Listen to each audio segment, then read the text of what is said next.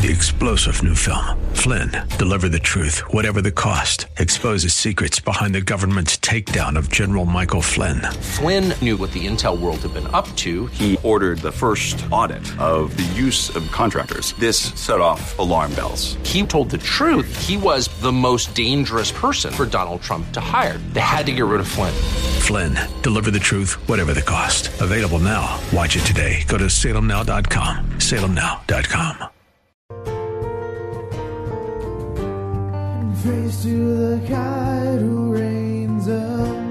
Hello, and welcome to In the Word, a ministry of Calvary Chapel of Orlando. We hope that God speaks to you today as we join Senior Pastor Will Ramirez in a study of the book of Numbers. God had preserved and blessed the children of Israel, giving them victory over the Amorite territories around. Balak, one of the Moabite kings, grew terrified at the thought of Israel going to war with his people. He sought the help of a soothsayer named Balaam to curse God's people. God told Balaam not to go with Balak and the Moabites, for the Israelites could not be cursed. Balaam told this to Balak, but Balak would not listen. Balak thought he could appease God by making 7 altars and offering rams and goats. But the offerings of God are broken and contrite heart. God would not go against his own word that his people, the nation of Israel, were blessed. We join Pastor Will back in Numbers chapter 23, verse 9. And so the Lord says, this is why I can't curse Israel. For from the top of the, now Balaam's relating, from the top of the rocks I see him, and from the hills I behold him. Lo, the people shall dwell alone, and they shall not be reckoned among the nations. For who can count the dust of Jacob, and the number of even the 4th part of Israel?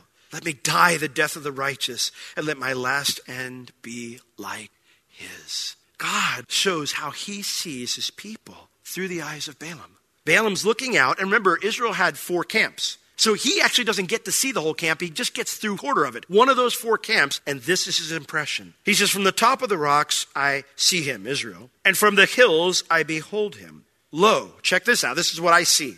This people shall dwell alone, and shall not be reckoned among the nations. The word there, alone, means to be unique from others because you're the only one to occupy a space. So it's not lonely alone, but the idea of no one else is going to occupy the space that they're in. What space was that? Well, Israel was in covenant with God. They're his covenant people. So he didn't treat them like he treated other nations. He doesn't reckon with them as he does with other nations. They were in a special place with God and therefore under his blessing. What God is giving to Balaam here as he looks over them and sees them, he's giving Balaam an amazing vision. He's giving Balaam a supernatural understanding of his relationship with Israel. So that when Balaam looks at those people, he sees more than just a mass of people below him. He sees them through the eyes of God. And when he gets to verse 10, he almost kind of chokes up a bit. He says in verse 10, he's overwhelmed. He says, who can count the dust of Jacob and the number of a 4th part of Israel? Balaam, he doesn't see, when he looks, he doesn't see a mass of tents, but he sees individuals who are loved and blessed by God. I don't know if God was showing him supernaturally one family at a time and then going to the next one over and over again as he's standing there from that lofty height. But whatever it was, Balaam became overwhelmed. He says, I can't count them all. I can't even get past one of their 4 camps looking at them this way. Oh, they're so blessed. And then he says, so much so that I wish I were one of them. He says, let me die the death of the righteous and let my last end be like his. Balaam sees all the blessings that this covenant God was in with Israel brought to them in this life and eternity. And what God shows him in that is better than anything any God has ever offered to him before. Anything. He says, let me die the death of the righteous. As we read this, I don't know about you, but I almost feel sad for Balaam a little bit because he makes mention, let me die the death of the righteous. There's a problem though. To die the death of the righteous, you got to be the righteous. And Balaam is not. He is not, and he's keenly aware of that. That he doesn't have a relationship with God like this. He's not in covenant with God like this. And so he almost, in a sense, the sadness that's there, I wish I had what they have. He longs to have what they do because he sees how awesome it is. But I don't feel too sad for him because once the vision's gone, he's back to his scheming. Balaam never changes. He just wants what they have. While God gives Balaam an amazing vision, he also gives Balak and the leaders of Moab a beautiful sermon. Because what he's showing them is, guys, repent. All of you can be right with me too if you just stop opposing me. There's two lessons for us there, because as we look at this, do you see how God sees you? That's how he sees you. You're in covenant with him, a better covenant, in fact. You're in the new covenant with him, one that can never fail because it's based upon his faithfulness and not based upon your faithfulness. So, do you realize how God sees you? Do you realize how much he loves you? How much favor he has for you? How much he wants to bless you? The condition that you're in because you're in Christ? I mean, think about it for a moment. If God were to give a supernatural vision to someone else of the condition you're in before him right now, you'd be overwhelmed. That's why it's so important for us to read the scripture. When we read in Ephesians chapter 1, what does it say? Paul says, "Blessed be the God and Father of our Lord Jesus Christ, who has blessed us with all spiritual blessings in heavenly places in Christ Jesus." And then he spends the first 3 chapters telling us what they are. Like, you need to know those things. I didn't know those things when I was a new Christian. I wish I did. And I don't think it was necessarily my pastor's fault. It's just for whatever reason, I gravitated towards more of a legal relationship with God. And so I didn't know what God saw in me, in the sense, not in me, but how he saw me. I didn't know what he thought about me. The idea of him blessing people or loving people was for others who were much better than I was, others who were more obedient than I was, others who were more spiritual than I was, and frankly, others who I was pretty sure were saved when I wasn't. And yet that's how God saw me, which is the second thing that this shows us. You can very easily go and say, well, yeah, I see how God blesses so-and-so, but I'm just a failure. Well, then repent. Nobody needs to throw stones. Just repent. Just turn around and say, I want to go that way too then. That's all Balaam and Balak and all Moab had to do. And trust me, there would have been great rejoicing in heaven. God wouldn't have been like, yeah, but you're Moabites, man. I mean, Moabites, you're not Israelites. I only do Israelites. I won't let you be attacked because you're related distantly and stuff. But, that whole thing with Lot, that was freaky. So, no, not at all. The Lord would have been so excited to bring them into the kingdom as well. He would have been excited for them to be a part of this as well. But they didn't. That's not Balak's reaction at all. In fact, look at Balak's reaction in verse 11. After he finishes this thing where he talks about how blessed they are, Balak said unto Balaam, "What have you done unto me? I took you to curse mine enemies, and behold, you have blessed them all together."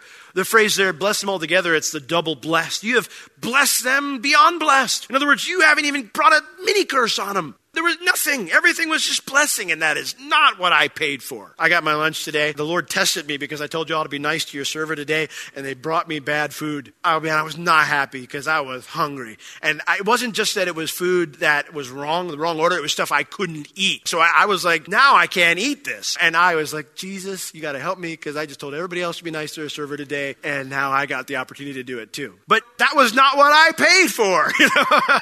So I wanted to go all Balak, but I didn't. So, he's not happy. He says, what have you done? But Balaam answered and said, verse 12, "Must I not take heed to speak that which the Lord has put in my mouth?" Balaam acknowledges God's sovereignty, but he uses it as his scapegoat. You might think, okay, that's over. You're fired. Let's just move on from here. But Balak's not. He's not going to end there. What's interesting is Balak, he sees the emotion from Balaam, because when he says this, it sounds pretty powerful. It sounds pretty emotional. Balak is convinced that when he brought him up here and he saw the vastness of Israel's numbers, that overwhelmed Balaam so much that he couldn't see past it to do his job. So he figures, if I can bring him to a spot where the view is a bit less favorable to Israel's odds and numbers, then maybe he'll be able to keep his emotions in check long enough to manipulate the gods so he can curse him. So verse 13, plan B. "And Balak said unto him, Come, I pray you, with me to another place, from whence you may see them. You shall see but the utmost part of them, and you shall not see them all. And curse me them from there." So the idea is listen, I put too much on you, man. You could see the whole army of Israel, and it was too much for you. So I'm going to take you to a different spot, and all you'll see is the edges of the army this time. And then go ahead and curse them from there. I think you'll be able to do your job then. So, verse 14, he brought him into the field of Zophim, which means the field of the spies. This is where Israel came, and they were actually looking at the land of the Amorites. And then, remember, they sent a delegation to the Amorites, said, listen, we've noticed in looking at the land, we can't get to our destination without going through your property. So would you give us leave to go through your property? And of course, the Amorites said no, came out and fought them, and Israel whooped them and took their property. So he takes him to that same spot where you can see the land of the Amorites there to the top of Pisgah. Now, remember I told you the reason that Israel had to move a little bit closer from Pisgah is because Pisgah blocks your view. From Pisgah, Balaam, when he would go look at Israel, the mountain would be in the way. He'd only be able to see the edges, the one edge on this side and the one edge on the other side. He would not be able to see the bulk of the army camped there in the Jordan Valley by the Jordan River. So he figures this is a good spot. And there he builds 7 altars and offered a bullock and a ram on every altar. That's a lot of work, lugging around all the materials to build an altar in the mountains and then dragging the animals up there and doing the butcher work and then offering them up there. It's a lot of work. And yet, because they saw the altars and the offerings as like magical charms to capture God's favor and not just tools for true worship, they were willing to do all that hard work. Isn't it sad all the hard work we'll do to be religious, but we won't lift a finger to actually worship? I mean, truthfully, it's funny the things we'll substitute for really just sitting at the feet of Jesus. In Luke chapter 10, we have that famous story of Martha and Mary. Martha's going to throw a big dinner party for Jesus. Tell you, I mean, that's important, right? I mean, when we did our ladies event yesterday, and our ladies worked hard to make sure it was just right for you. I've heard repeatedly from those of you who attended said it was just an awesome time at the Christmas brunch. But I mean, they worked hard to make sure everything was just right, to make sure everything would be a blessing to you guys. There's nothing wrong with that at all. Martha is trying to do the same thing here, but there's an exception. It's that she's doing it with a wrong heart because it's a means to an end for her. She is not longing for the relationship. And so it says here in Luke chapter 10, verse 38, "Now it came to pass as they went that he entered into a certain village, and a certain woman named Martha received him into her house. And she had a sister called Mary, which also sat at Jesus' feet and heard his word. But Martha, in contrast to sitting at his feet and listening to him teach, it says she was cumbered about with much serving." She was just a busy bee, and it was wearing on her. And so she came to him and said, "Lord, do you not care that my sister has left me to serve alone? Bid her therefore that she help me." Now, that's interesting because you can't say Lord and then tell him what to do, because if you're telling him what to do, you're Lord. But she says that, "Lord, tell her she's being lazy here. She's just sitting at your feet. She's not helping at all. That's not important right now. We got to make this perfect for you. You're the Messiah and all." What is Jesus' response? And Jesus answered and said unto her, "Martha, Martha, you are careful and troubled about many things." You got a lot of stuff on your mind, but it's not the thing that needs to be on your mind. Verse 42, "But one thing is needful, and Mary has chosen that good part which shall not be taken from her. You can call me Lord and then tell me what to do all you want, but I'm not doing what you tell me to do. This is what's important, and I'm not taking it away from her." Jesus had a very important lesson for Martha. "Martha, I'm glad you want to make this special for me, but what's going on right now is the most important thing. My relationship with you guys. That's what I'm more concerned about." Listen, we strive to do everything we do at CCO to our very best. We want our music to be on spot. We want those who are serving. I give advice to those who teach here. I'll listen to them sometimes. I'll say, "Hey, you might want to work on this or work on this." I mean, we strive to do our very best. I ask the guys, every year I meet with our leaders and I go, "What can we do better? What are we doing well? What do we need to work on?" Every year we do that because I know I want to do everything I do for the glory of God. I want to give him my best. And I think the Lord wants that. But I want that to complement our heart of worship, not replace it. I want our very best music up here to complement our heart of worship, not replace it. The opposite, of course, is not good either. You don't want to be sloppy for Jesus. We don't want to get up here and be like, "Yeah, we have a hospitality ministry, but we have no clue how long those eggs have been sitting out. I think they were here last week and nobody put them in the fridge, but praise Jesus, we got eggs today." No, we don't want to poison people in Jesus' name.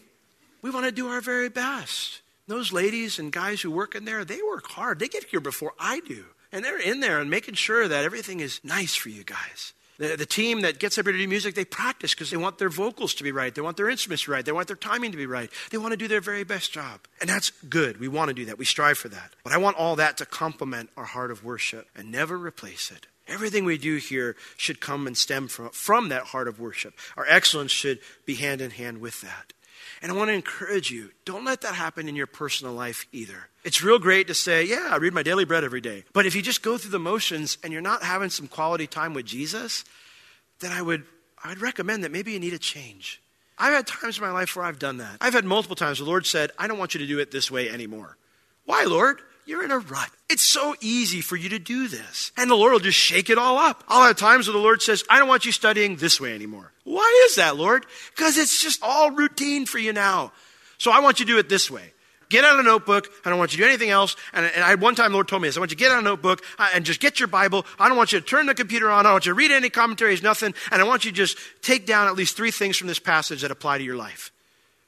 Lord, I've only got like 9 hours left to study. I don't care. That's how I want you to do it. And sometimes you have to do that. The idea is always going back to that heart of worship in your personal life and in all the ministry that you do. This preparing the more offerings for God in a different location, they think it's going to work, but it's not going to. So verse 15, Balaam said to Balak again, stand here by your burnt offering while I meet the Lord yonder. The word there, yonder, means as is required. In other words, we got to keep to the format to have any hope of manipulating God to our way of thinking, Balak. So I'm going to go yonder, meet the Lord. In verse 16, the Lord met him again and put a word in his mouth and said, go again unto Balak and say thus. And when he came to him, behold, he stood by his burnt offering and the princes of Moab with him. And Balak said unto him, well, that's the Will version. He didn't say well, but it sounds like he goes, what did the Lord say? Because Balaam doesn't appear to offer it this time. That time he comes back and he goes, hey, this is what the Lord says. This time it's almost like Balaam comes back and he's like, nice barbecue.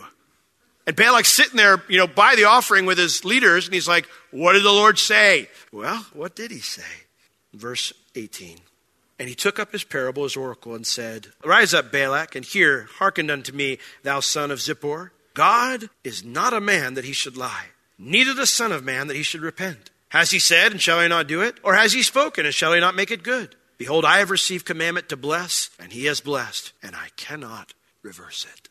I love this because God calls Balaam to pay attention. Balaam's sitting there by his offering. He's like, I just want to get this over with, curse the army, and everything will be fine. And the Lord's like, Balak? The word there, rise up, it means stand up, man. This concept is he's kind of slouching. He's not really paying attention. He's just going through the motions. And it's like the Lord says, stand up. When I'm talking to you, stand up. He says to him in verse 18, rise up, Balak, and listen. And then he says it again, hearken unto me. The word there means give your ear to me, Balak. You're not paying attention. Give your ear unto me, you son of Zippor. Balak wasn't interested in hearing what God said. He just wanted something from God and expected to get it. But God tells him to stand at attention and to listen up because God has some important things to reveal about himself. Something Balak needs to hear. In fact, 4 somethings about himself. Number 1, he says, God is not a man that he should lie. Well, that's 2. The first one, God is not a man. I don't know about you, but that makes me feel much better. What an awesome truth to learn about God. Yes, he became a man, but he's not like me. He's far better. He's far better.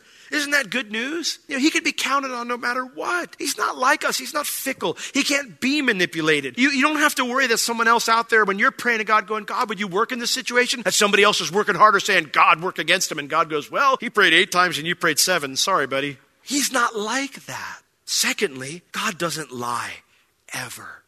Do you know that? He doesn't ever lie. Thirdly, neither is he the son of man that he should repent, which means to change one's mind. God doesn't think about what he'd said and say, you know what? I was caught up in the moment, a little emotional. I made a mistake about that. I think I'm going to go a different route. Israel, I know you were my people, but man, Moab's giving me a lot of love right now, so I'm just sorry, guys. You never gave me 7 altars. You gave me 1.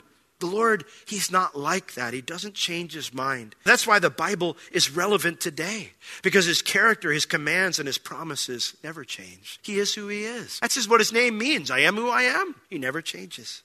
And fourthly, he says, has he said, and shall he not do it? Or has he spoken, and shall he not make it good?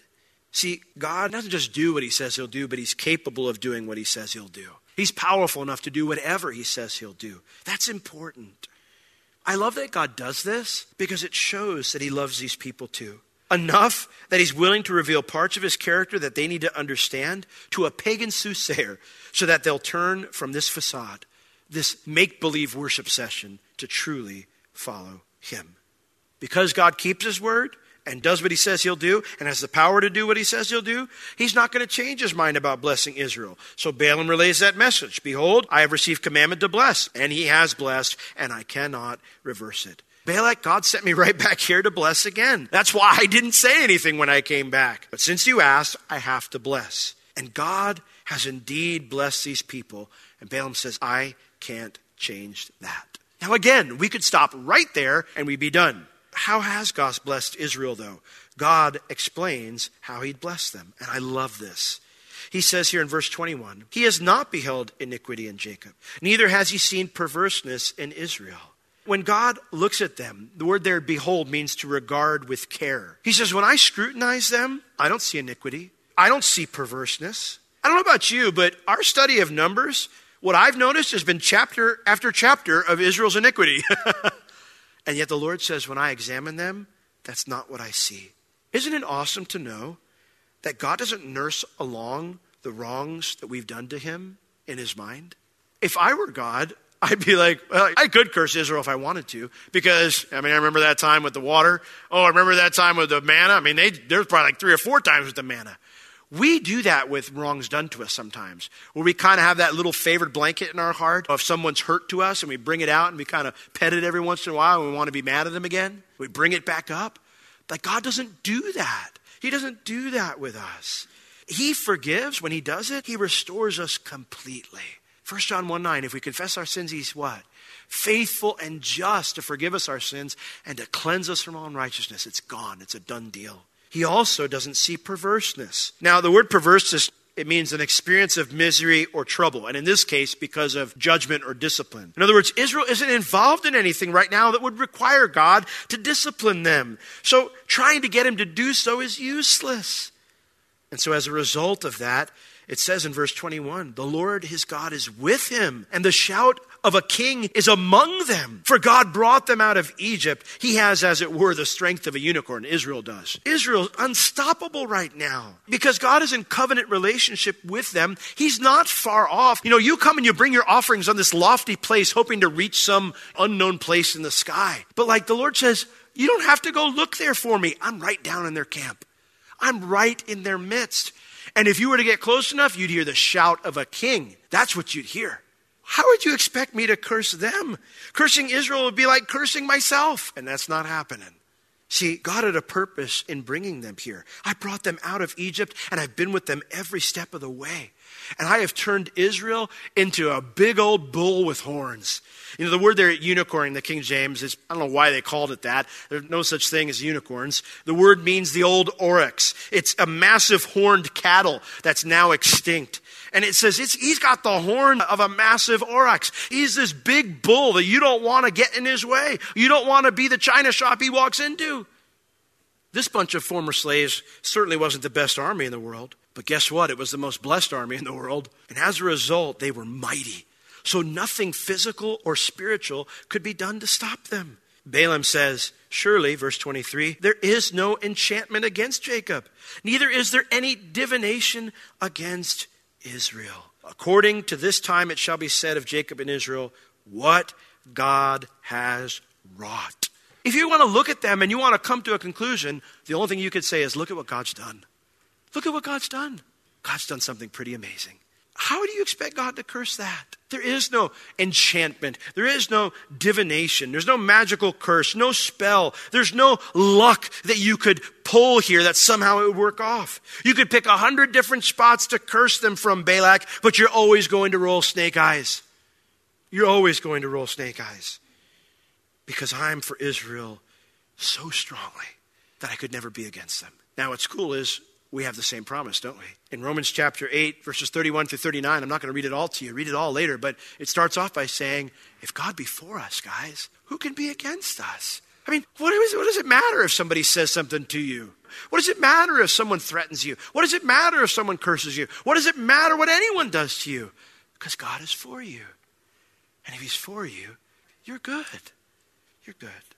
So often we tie God's love and blessings to our ability to deserve it, but it's never that way. Israel is everything that they are here. All the blessings they're experiencing is because it's the work that God has done. And it's the same thing for you and me.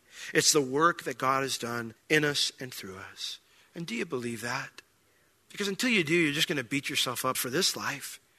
And I don't want you to waste your time. God could have stopped there, but he knows Balak is angry. Balak's already thinking up a new scheme. And so the Lord's message here has one final warning for this stubborn king, verse 24. He says, behold, which means, Balak, if you haven't heard anything up to this point, you need to listen to this. Just listen to me for one moment. Behold, he says, the people, Israel, they shall rise up as a great lion and lift up himself as a young lion.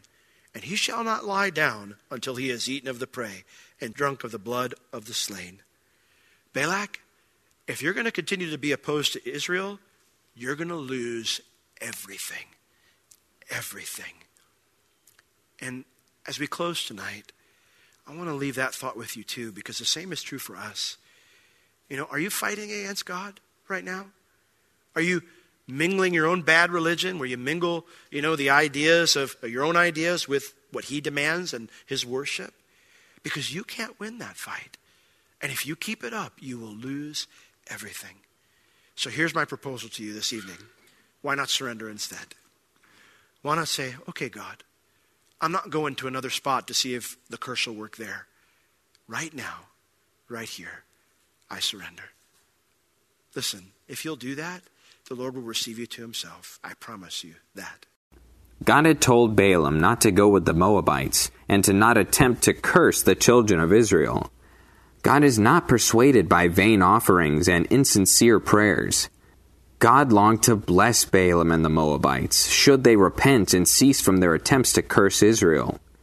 This is God's heart towards all people, that they would repent of their sin and selfish desires and have a relationship with the Lord God on his own terms.